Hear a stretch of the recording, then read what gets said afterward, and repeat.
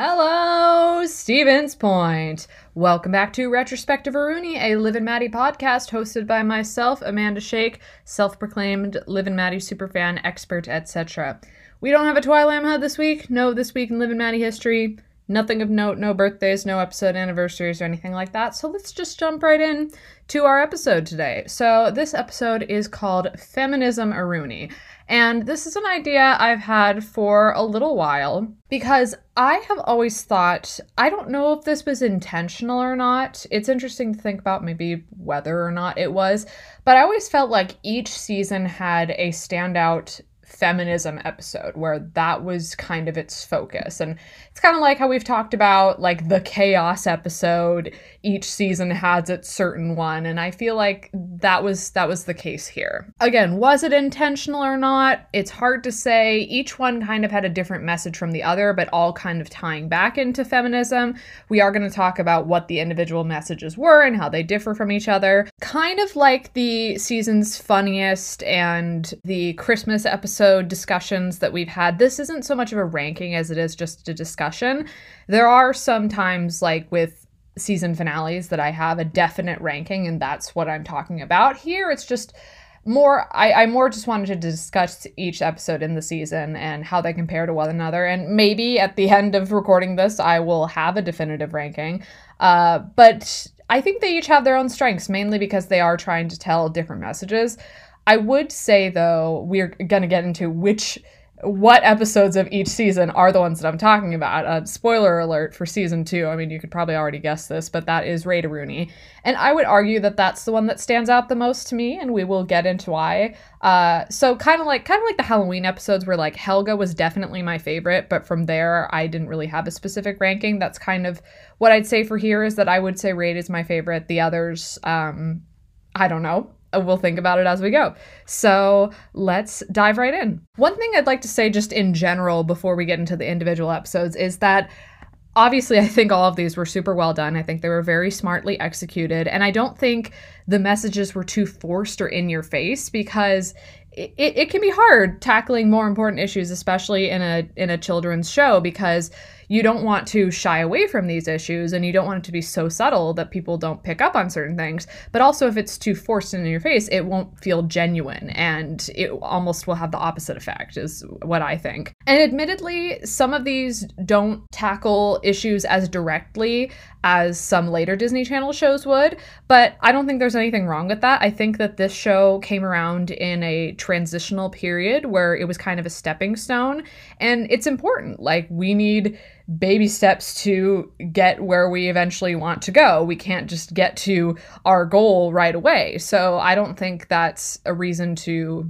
see shows like this and episodes like this as less important, because without them, we wouldn't get to where we are now. And what I mean by that is shows like, I don't know, like Sydney to the Max is a good example. They've dealt with racism in multiple forms. They've talked about Black girls' hair and microaggressions, and have tackled issues like Sydney having her first period and whether she wants to shave her legs or not. Like, those are issues that I feel like were a little bit more shied away from a few years ago. If it weren't for shows like this starting to dip their toes into like, okay, this is a little bit more serious, but we're going to start to talk about it, we wouldn't get to where we are today. So I think that this was really important. I feel like Liv and Maddie and the shows around it were kind of a bridge between eras of Disney Channel. Like, I feel like we had, not to like broaden out this discussion too much, because I want to stay on the subject, but I feel like we had the classic era that a lot of people referred to as, you know, the old school Disney Channel that like most people my age grew up with, like Hannah Montana, Wizards of Waverly Place, Sweet Life of Zack and Cody. I think a lot of people say that Good Luck Charlie was kind of the end of that era. Ironically, as I've probably talked about, that was the last show that I started until Dog with a Blog, which was more than 2 years later. And that was, Good Luck Charlie premiered when I was in 7th grade. So yeah, at least for people my age, people that were in like that target demographic for shows like Hannah Montana, Good Luck Charlie was when they started to quote unquote grow out of it. Like, me, not so much, but you know, that was kind of the societal expectation and norm. And then people would trash talk shows like Shake It Up and Ant Farm and Jessie and Austin and Ally, and I don't think that they were deserving of this, but that was when we were all, in that high school stage where we think it's cool to hate on these things. But then you have like Liv and Maddie and Girl Meets World, Casey Undercover, and shows like that. I feel like most people my age, if they knew about those shows, there was a good chance that they liked them.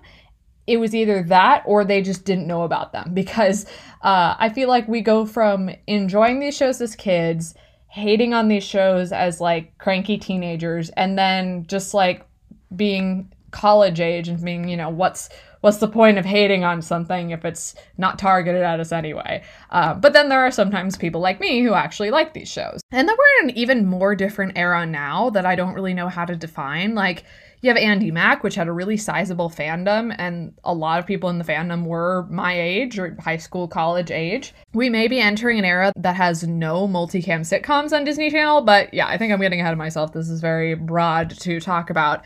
But my point just is that I think Liv and Maddie was an important part of a bridge between eras on the channel. I think the issues involving feminism that were addressed in the show were a big part of why that was. And as far as how they tackled it and how, like I said, I believe it was smartly executed, it was a little more subtle than some shows that we see now, but it wasn't too subtle and it wasn't too forced or in your face. I think there were some shows of that time that tried to do the same thing but didn't quite succeed. For example, Girl Meets World, which, as you guys know, I love a lot. It's one of my favorite shows, right up there with Liv and Maddie, and I was super into it when it was on. When that and Liv and Maddie was on, those were my two faves.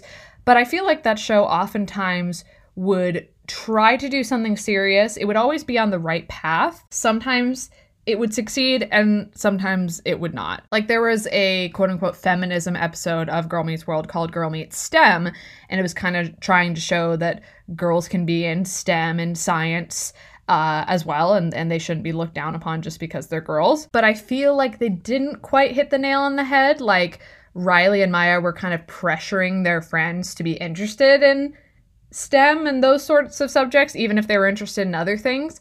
And I don't think that's really the right message to be sending. The message should be, you can be into whatever you want, and that can be STEM, but you shouldn't feel obligated to just to make a point. So I feel like that was a little bit misguided. And just talking about other shows like from that era addressing more serious things, sometimes they would address them in a mocking sort of way, which of course is never good. Some people know of the infamous eating disorder joke in a Shake It Up episode where a girl said to Rocky and Cece, "Oh, I would just eat you up, well, if I ate." And I believe that was cut out, and I believe that was because Demi Lovato commented on it and was saying that it was offensive. I Didn't Do It had a joke about panic attacks. I think Garrett said, "Oh, he's having a panic attack," I'm assuming, and then there was a laugh track. So yeah, there were some, and I hate to spread negativity about these shows because, as you all know, I love a lot of other shows in addition to Liv and Maddie from these eras, but there were some mistakes that they made, and I think those are important to address. And I think it's important to note that Liv and Maddie tackled similar issues, but actually addressed them in a smart and respectful and inspiring way. So let's start off with season 1. Here's something interesting about this. The episode that we're going to be talking about is Brain-A-Rooney, and I have always looked back on this as the, again, quote-unquote feminist episode, whatever you want to call it, of season 1. And fun fact, I try not to rewatch episodes prior to recording my podcast, and I know that sounds like the opposite of what I should do, but I want this podcast to be pulling from my like inherent knowledge and memory of the show. I feel like anyone can discuss something if they just watched it. I mean, maybe not to the same extent they could if they've watched it several times, or, if they like it more versus they just watched it and they don't really care about it. But I think to some degree, someone can talk about something if they just watched it, even if they're not super familiar with it. So I find it important to me to be drawing from my memory, and it's almost kind of an exercise for me to see how much I can remember and draw from these feelings that I've already had and memories that I've already had. So yeah, I actually do try to avoid that. But sometimes if my memory is foggy on something, or if I need to pick up on specific things, like when Katie and I did our fashion episode, that had to be very specific. We had to look at specific outfits and things like that. So that definitely warranted research.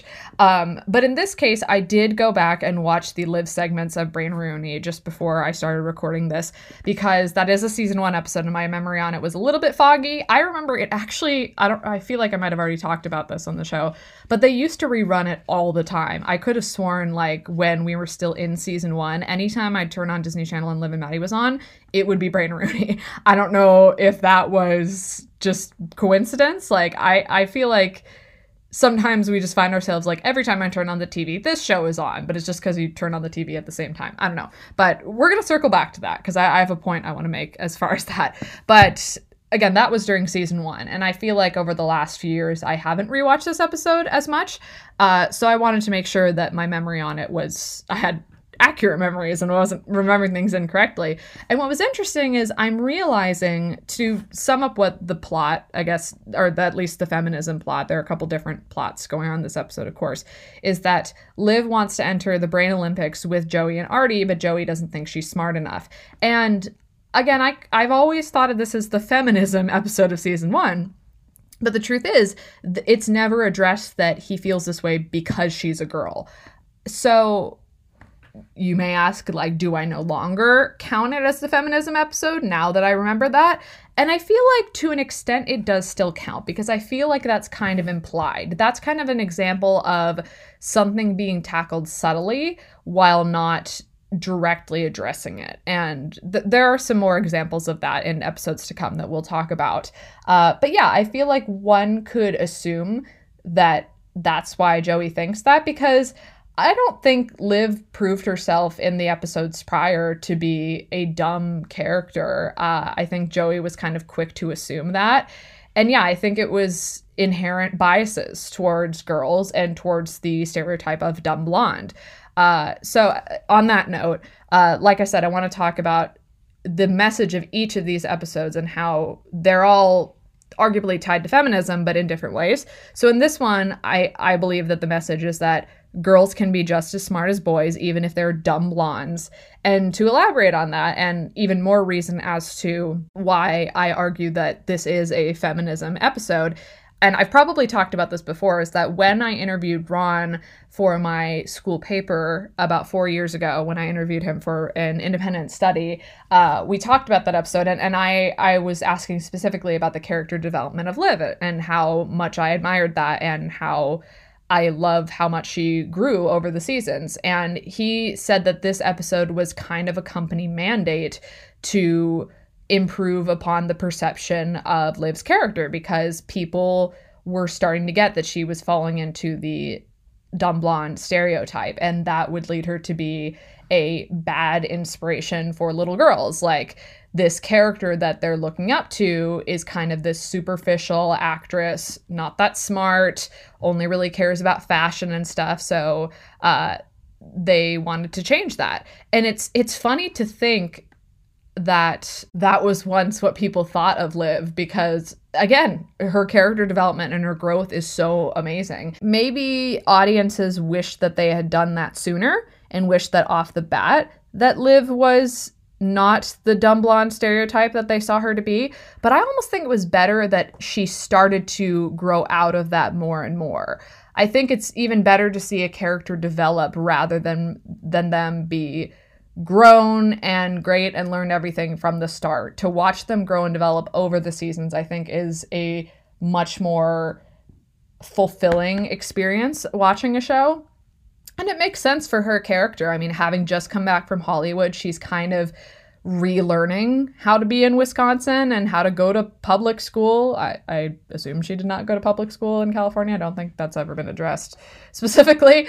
But yeah, it makes sense that earlier on she was a bit more of a superficial, again, focused on fashion sort of character. And then as the seasons go on, she focuses more on her friends and her family and causes that she cares about. So yeah, just another reason why I love Liv's character development. So circling back to the fact that I used to see this episode on all the time, maybe that wasn't just a coincidence. Maybe Disney intentionally reran this a lot in season 1 so people would see this episode specifically and get the right impression about Liv. Because, someone very well could see all the other episodes except this, but if they air it a lot, odds are they will see this episode and they will see what they're trying to do. To dive a little bit deeper into the message of this episode, the project that they end up having to do at the Brain Olympics involves art, and Joey's a bit disappointed because he's like, I got into this to do science, not art, but Liv is really excited because art and painting is more her style.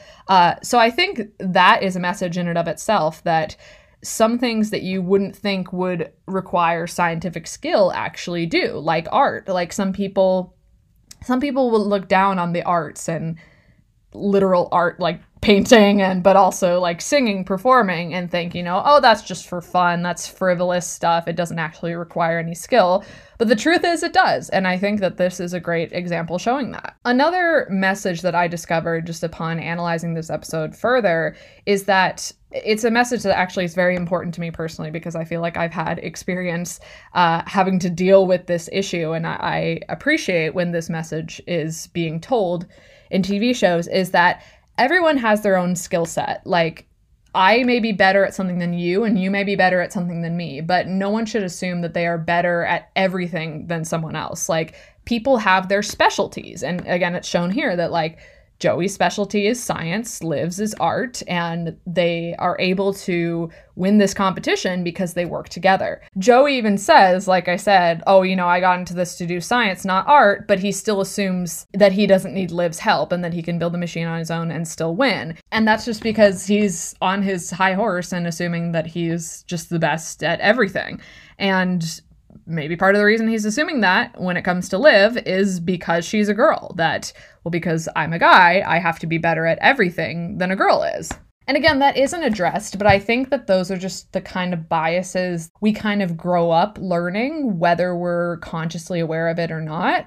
And I think we're moving into a better time as far as that is concerned. I think the messages of feminism are starting to be, again, employed in our media even more strongly, and I think that's great.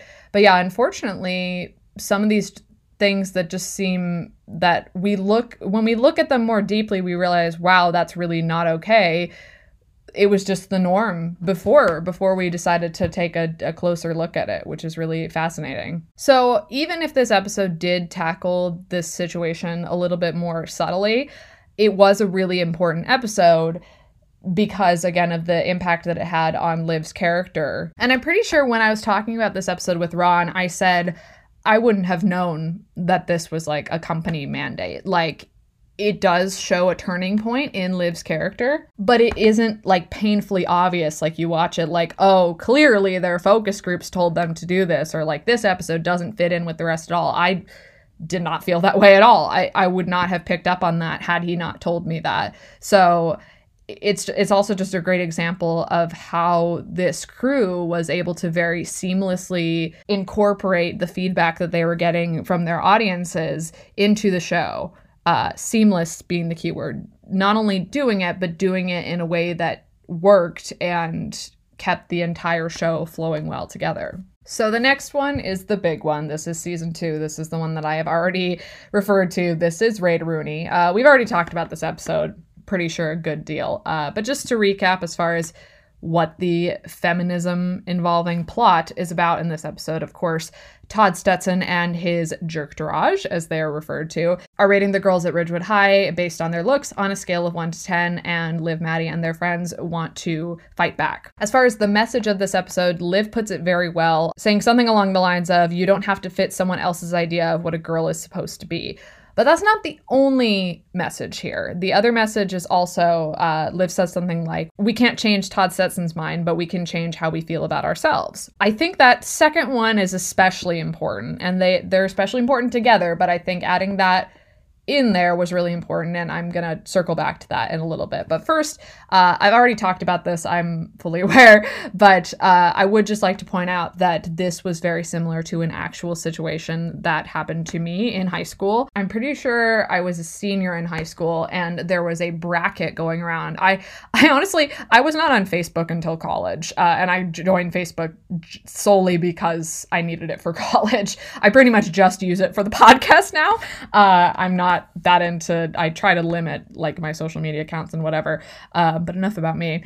So yeah, I did not have Facebook in high school, so I'm pretty sure that's where this is going on. I don't think I ever actually saw it firsthand. I just heard talk about it, that there was a bracket going around of who the hottest girls at my high school were. And to my knowledge, I wasn't even on it. But that, you know, that affects you too. You're affected by where your ranking is if you're on it, and if you're not on it, then that means like they don't even know who you are, or you're not qualified enough to be on that bracket. So yeah, like pretty much everyone was affected by that. And I very vividly remember getting on my computer before school, having breakfast, and seeing the promo for this episode, and immediately I thought, oh my god, like this just happened to me like a few months ago, because this premiered while I was a senior in high school. I think it was a couple months after that had happened.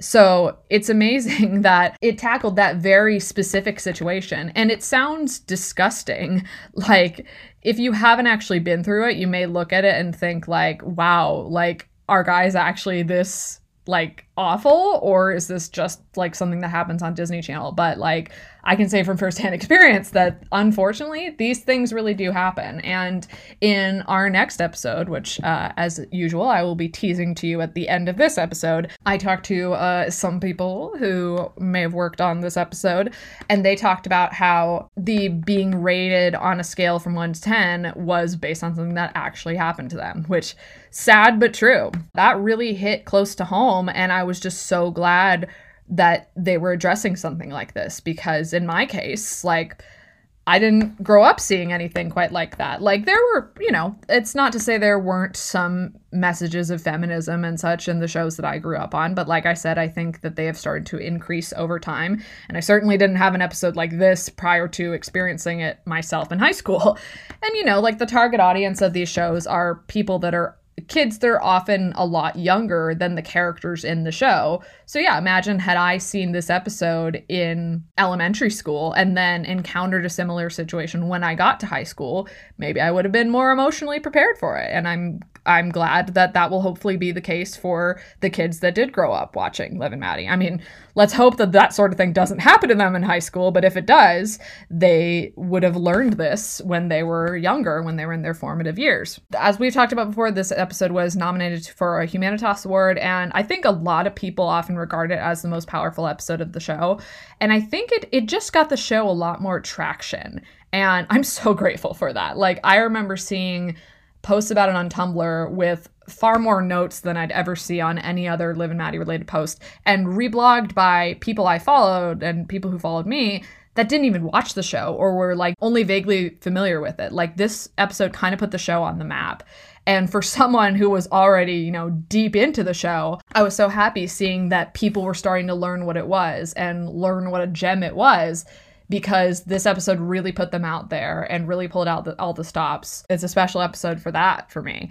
Of course, one of the most important aspects of this episode is the song, is what a girl is what Liv ultimately does to help inspire the girls at Ridgewood and the girls around the world to just be who they are and decide who they are by themselves and not let anyone else tell them who they are. So going back to that second message I talked about, and I'm pretty sure I've talked about this before, and I'm pretty sure I also talk about it on our next episode, is that I really appreciate that they didn't have Todd Stetson changing his mind. I'm glad that they didn't actually show them proving Todd Stetson wrong, because I think that's a really important and realistic message. Because naturally, Disney Channel shows are going to have happy endings. And quite honestly, that's the way I want them to be. But I think a piece of media is especially strong when it can both be realistic and have a happy ending at the same time. Like, it doesn't have to sugarcoat something. It can address the way things actually are, but still wrap up in a satisfying more or less happy way. I think it's not always easy to do, but I think that's especially strong. So they just as easily in this episode could have gone with them, dressing up in the trash bags as they do and telling Todd Stetson, we're all 10s, but if you can't see that, we'll all be 1s. And he could just say like, wow, I'm really touched that you did that. You're right. I take back what I said. I was wrong. You've inspired me to be a better guy. But they didn't do that because unfortunately, most of the time, that's not how it works in real life. I think it is an important lesson for kids to learn. I think this is a lesson that I'm still learning. I think it's a lesson for adults to learn, is that we can't change other people. We can't change other people's minds as much as we want to. Like, sometimes, like, if you have a close friend and you say like, hey, blah, blah, blah, this made me feel this way. And they're like, you know what, you're right. I didn't really see it that way. But there's no guarantee that's going to happen every time. It's not going to happen every time. There was going to be plenty of times that it's not going to happen.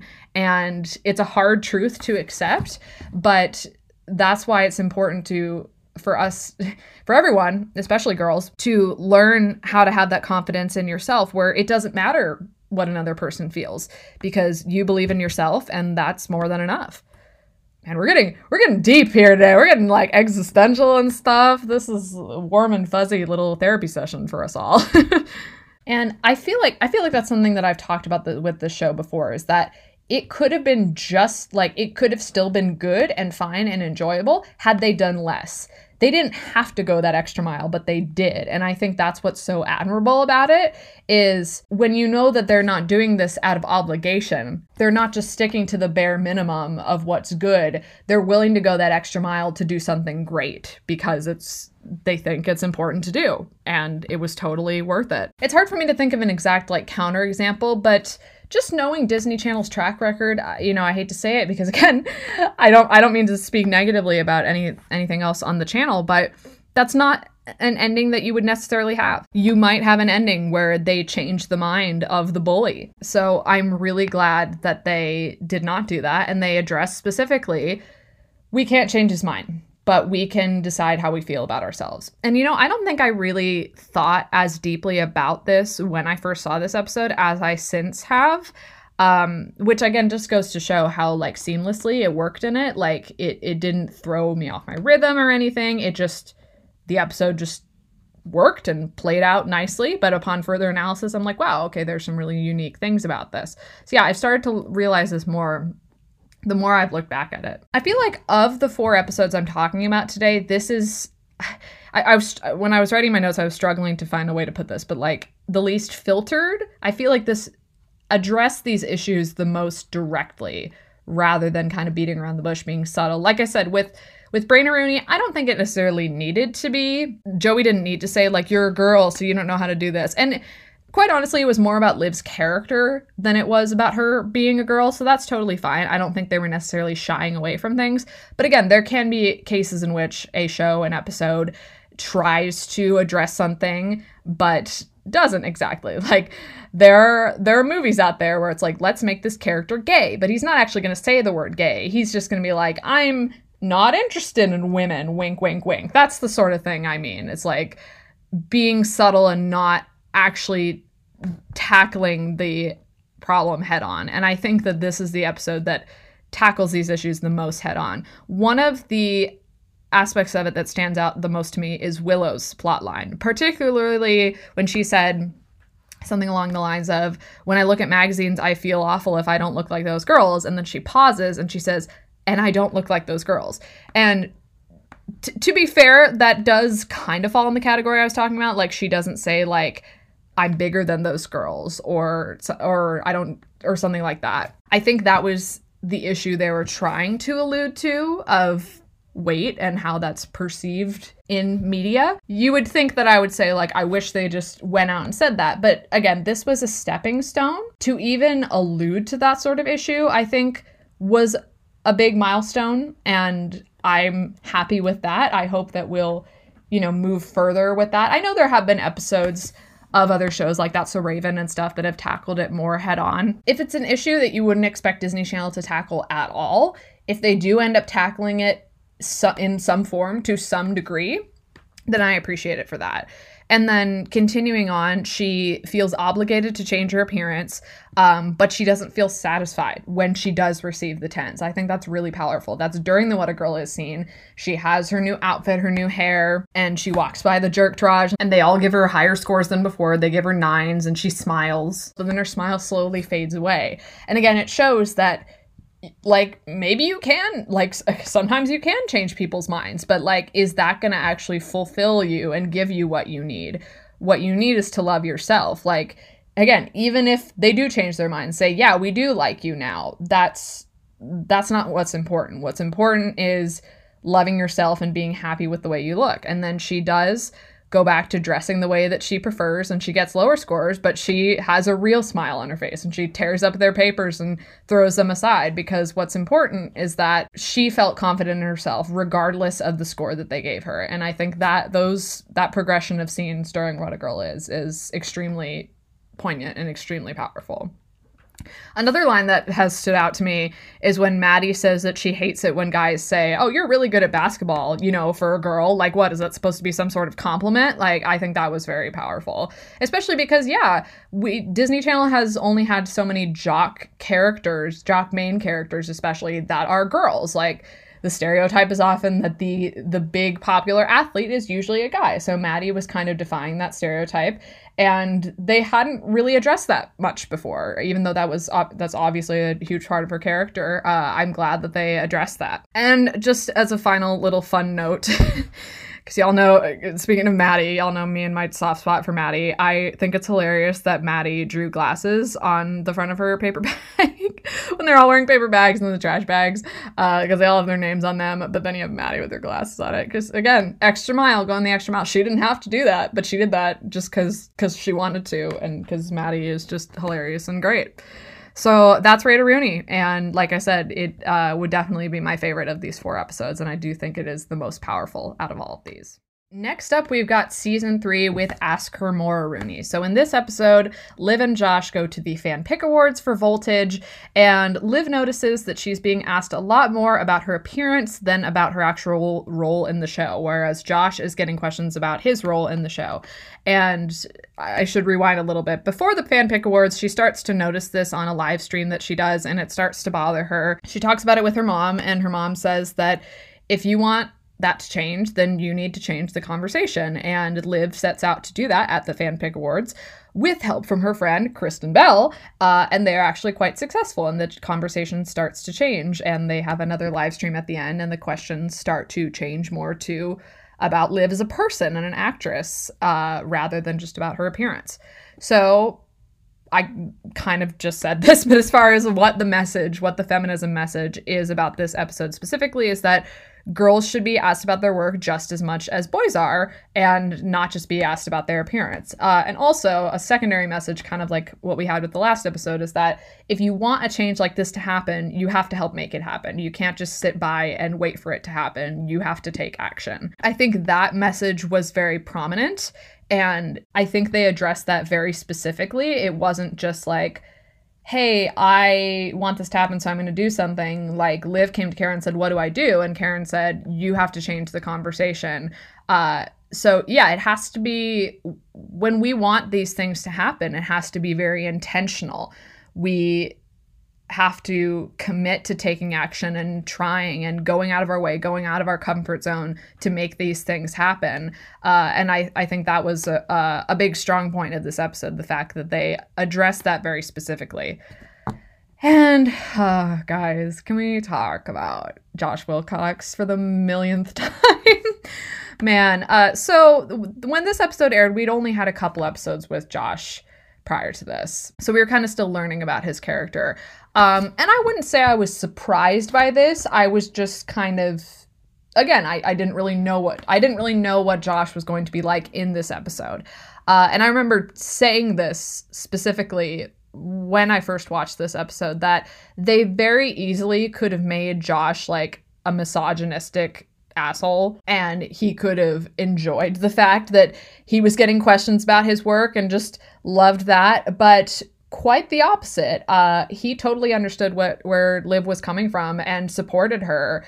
And I think that that's one of the many things that I love about Josh, is that, as I put it in my notes, Josh Wilcox drinks all the respecting women juice, because he sure does. I think it's a good thing that the character that Liv happened to be with in this situation was Josh, a character who would later on continue to have similar qualities of just, again, respecting women, respecting the people he's around, not being selfish, being, caring about his friends and other people.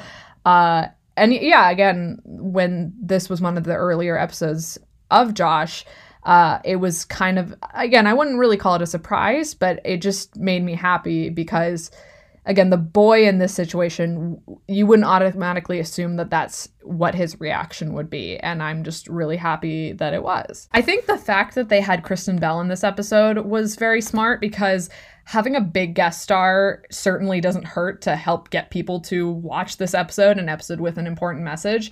It's kind of like what I was saying about Ray Rooney and how that episode kind of put the show on the map. And sure, that episode did it without a big guest star, but if you have a big guest star, you're even more likely for people to start to watch this episode and maybe start watching the show from there. It's kind of like the bait on the hook. It's like, hey, do you like Kristen Bell? It's like, watch this show. People start watching the show. It's like, all right, now that we're here, now that you're listening, we're going to tell you this important message. We brought you here. We have your attention. Let's tell you something worthwhile while you're here. So yeah, I wouldn't be surprised if that was some of the intent behind having her be in this episode specifically.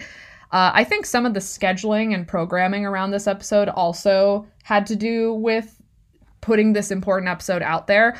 I may have talked about this before, that this episode went up online a week early. Sometimes that would just, I don't think that really happens anymore, but sometimes that would just randomly happen. Like a movie or an episode would just go up on, it was called Watch Disney Channel then. It was not called Disney Now yet.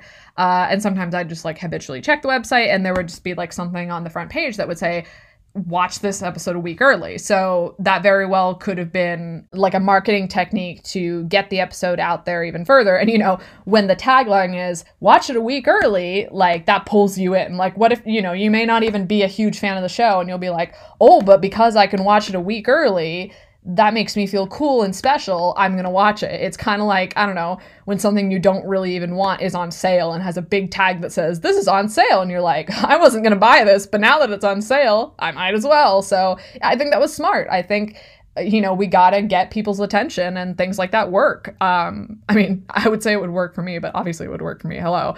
So yeah, my story there, if I haven't already told this, is that I was actually having a really awful day.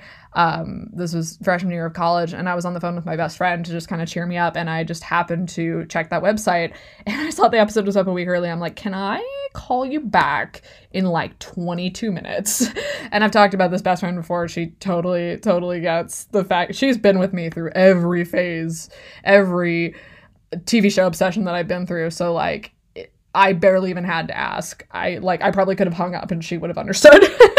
But I'm so grateful that episode went up on the day it did, because that was really what I needed. Like, as far as message wise, it wasn't connected to what I was going through. But Liv and Maddie just happened to be there when I needed it. And I was really grateful for that. As far as when it actually premiered, I do remember that. I think it was like a special like family night of premiere sort of thing. It was on a Sunday, and that Sunday was still Liv and Maddie's regular night at the time. But I believe it was after the premiere of The Lion Guard: Return of the Roar, which was the movie that was like the pilot of the Lion Guard series. I was in LA. My mom and aunt were visiting, and I was staying with them at a hotel in LA for a few days, partially because I wanted to go to the El Capitan. This is around Thanksgiving 2015. I went to the El Capitan to see The Good Dinosaur, and then I went home for Thanksgiving. That's kind of how we just like mapped things out. Again, I'd already seen this episode, so I didn't watch the episode when it premiered. I did watch Return of the Roar, though, and then I think the episode came on after.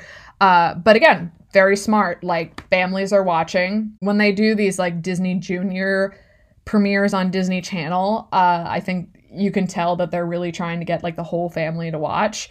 Like the little kids, the older siblings, the parents, like they're really trying to get that whole family in there. They're trying to make it a big event, and tacking this episode on, again, I'm not 100%, I'm almost sure it was after the movie. I remember Jessica Jessica Marie Garcia, not my best friend Jessica, live tweeting and saying like, oh, Lion Guard, so cute. So I'm pretty sure that was right before the episode premiered. So yeah, it's kind of like with Kristen Bell. It's like, if you're already here, I mean, heck, like that's what got me to watch this show in the first place, right? It premiered after Teen Beach Movie. And I was like, well, as long as I'm here, might as well watch. It's also kind of like this is on sale. It's like, wouldn't have necessarily done this otherwise, but since I'm already here, I might as well.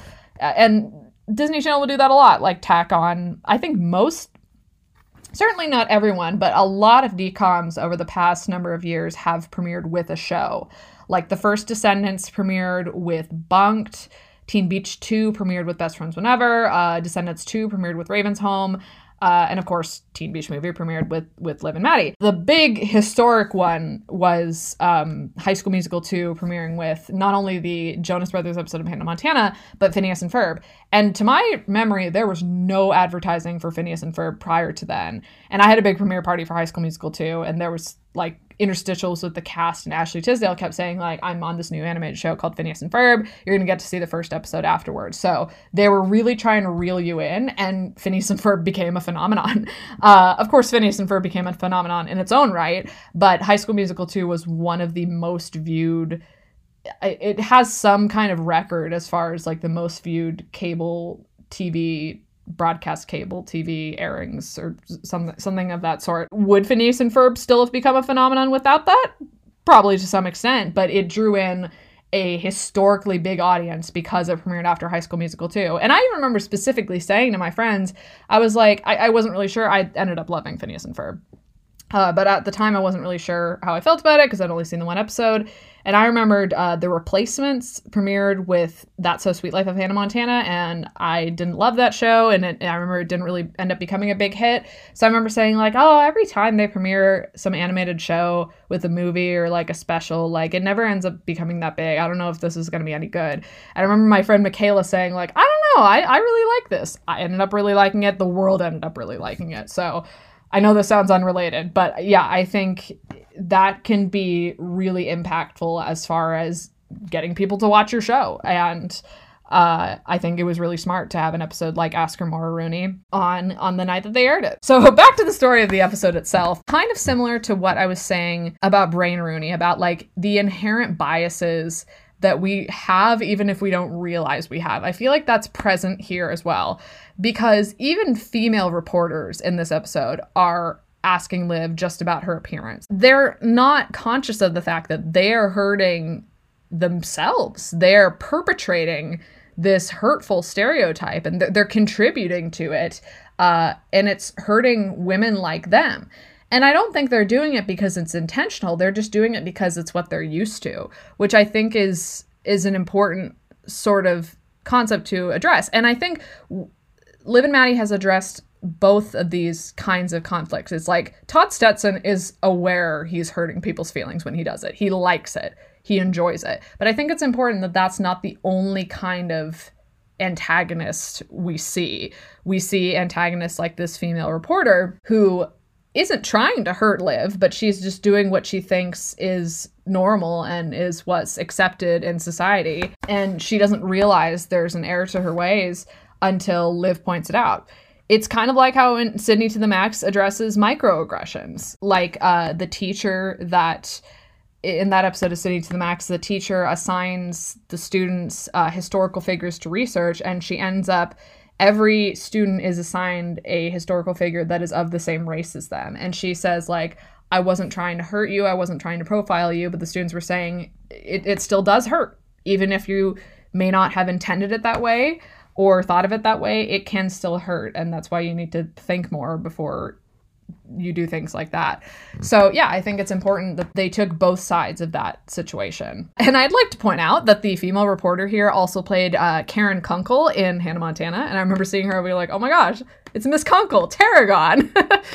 And even female fans, like in the live stream in the beginning, you see girls' names going by on the screen asking questions about about Liv and her appearance. And then again, the conversation changes. They have another live stream at the end. People, including girls, start asking more positive questions. That reflects back on them because they want to know things about Liv, like what charities she supports and stuff. They're looking to their idols for more inspiring things than just things like fashion.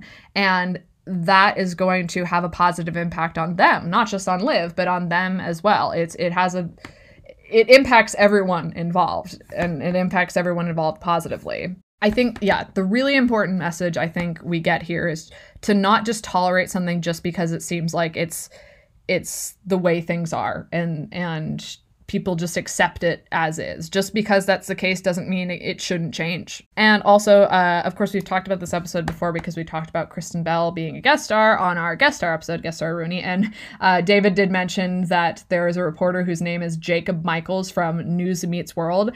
I don't remember if I caught that right away or if it was when I saw like John or someone post about it. But of course, that is a reference to Michael Jacobs, who is the creator of Boy Meets World and Girl Meets World, which, again, big Girl and Boy Meets World fan, so I love that. Just a little tidbit out there. So that's Ask Her More Rooney for you. And finally, wrapping things up with our season 4 feminism episode, that is Role Model Rooney. So in this episode, Liv and Ruby and Priya are shooting an episode of Sing It Louder, and it's going to be inspired by an episode of the original Sing It Loud show where the girls and boys have a little mini car race. The boys won in the original episode, and it sounds like the boys are going to win again. But Liv tells Zach that isn't really fair and makes a deal with him that they have an actual race, and if the girls win in real life, then they get to win in the episode. And Zach's logic behind this is because it's a car race, and cars and racing are, boy stuff. That's not girly stuff. The girls are going to have a shoe car. So the message that this episode brings in, and Liv says this pretty directly as Stephanie Einstein in the Sing It Louder episode within this episode, that there isn't girl stuff and boy stuff. There's just stuff. Anyone can like anything they want. It shouldn't matter if a boy likes something that's seen as girly, if a girl likes something that's seen as boyish. Anyone can like whatever they want. It shouldn't really matter. Not related to the feminism aspect, but I would like to throw out there, Evan Todd plays Zach, and I almost saw him in Beautiful, the Carole King musical. I saw that show a little over about 2.5 years ago. And I'm looking through the playbill, and, I look at, like, what other things the cast has been in, and I see Liv and Maddie, and out loud I say, Liv and Maddie! And then I'm like, wait a minute, who is this guy? I feel like I know who this is. And then I think I figured out, oh my gosh, that's Zach, and he worked on Sing It Louder. But of course I had his understudy that night, which is okay. As a theater-loving person, we all know that, like, you don't know who you're gonna... I didn't even know he was in the show until I saw him in the playbill. But... it's kind of ironic that I almost saw him. And he's a pretty prolific Broadway person, and knowing how often I see shows, maybe I'll see him in something else someday. And then I can tell him about this. And I can tell him about the podcast or whatever. Maybe he can be on the podcast. Who knows? Yeah, I still have a playbill that says Liv and Maddie in it. That's actually, I think that's like the one playbill of mine that I can't find, which is awfully ironic. But I'm going to find it. I swear. I have like a stack of playbills downstairs. Okay, whatever. Off topic. So as far as the message of this episode and the feminism involved in this episode, I really like that we get to see Liv in charge of this, especially because even up to this point, like, yes, her character has grown a lot since season 1, but she still has more feminine interests. She still likes fashion and stuff. And she as a character proves that, like, liking fashion doesn't necessarily equate to only caring about fashion and being dumb and being superficial. You can like fashion and like acting and singing and also be a good, caring person who cares about important things and who's smart and everything like that. And I think that's a message that Liv really embodied throughout the seasons. Yeah, she's not really into cars and racing and stuff like that, but she's trying to prove a point. And she has her super cute Rosie the Riveter outfit and knows how to use power tools thanks to Andy, which of course makes sense. But yeah, I like that she's kind of spearheading this movement and kind of breaking out of her shell even more. I think this episode is kind of I think I've talked about how like Callie's style is a fascinating like passing of the torch, because it starts to kind of push the focus more towards the younger characters like Ruby and Priya, and the kids at Booms like Val and Finch, and more so Parker than just Joey. And I think this episode is a good example of that. Liv is kind of trying to help inspire the younger generation with kids like Ruby and Priya. And what's really interesting, spoiler alert, the girls win the race, so they also win the race in Sing It Louder. It's almost kind of meta, because what Liv is trying to do is trying to have Sing It Louder send a better message than Sing It Loud would have sent. And it's kind of meta in the sense that Liv and Maddie is trying to send better messages than the shows that came before them may have sent. So I think that's really fascinating. One little thing I would like to mention about this episode is that I feel like the B plot is almost a little counteractive. This is a B plot in which Willow and Maddie are taking part in Quesadilla Joe's like pepper eating contest, because when they look at the little sombreros on the wall, none of them have girl names, and they want to be the first girls to win. And they do finish the challenge, but then they realize that a lot of the names on the wall are gender neutral names, and that those could also be girls, and they're still proud of themselves, so they have a good joint bam what that I very much enjoyed.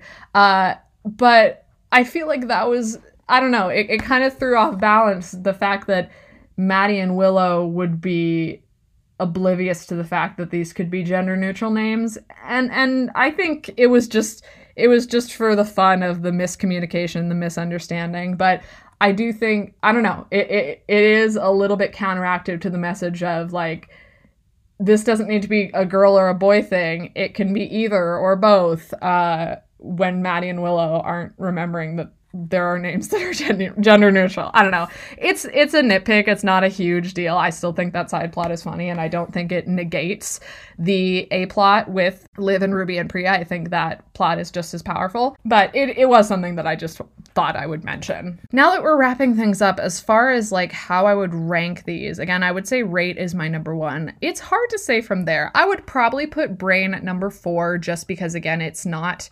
tackling feminism as directly, but again, I don't think it was really trying to. I think it was more for Liv's character than just for girls in general, which I think was effective and perfectly fine. But for the sake of this conversation, I think I would put it at number 4. And as I've often said, I think as strong as season 1 was in its own right, I think the show grew and developed so much from there. So often it's hard to compare a season 1 episode to seasons 2, 3, and 4. So 3 and 4, comparing Role Model and Ask Her More, that's hard, because they're both very different messages, both very important messages, but very different. So it's hard to compare, really. I feel like just out of my personal enjoyment, not necessarily in the feminism sense, but just out of which episode I prefer overall, I'd probably say Ask Her More, because I'd say season 3 is my favorite season. Oops. I'm going to probably talk about that in another later episode, but spoiler alert. And I mean, Josh is in it, obviously. Like, what am I going to say, you know? And also, both of the B plots crack me up. Like, I think I've said, or maybe this is in the episode that's coming out next, which I swear I'm getting to. We're so close. We're almost there. That Joey saying, well, there's a rotting corpse in my locker is like one of my favorite lines in the whole show, because it's like, that's not really, not exactly the type of line you'd expect to hear on Disney Channel.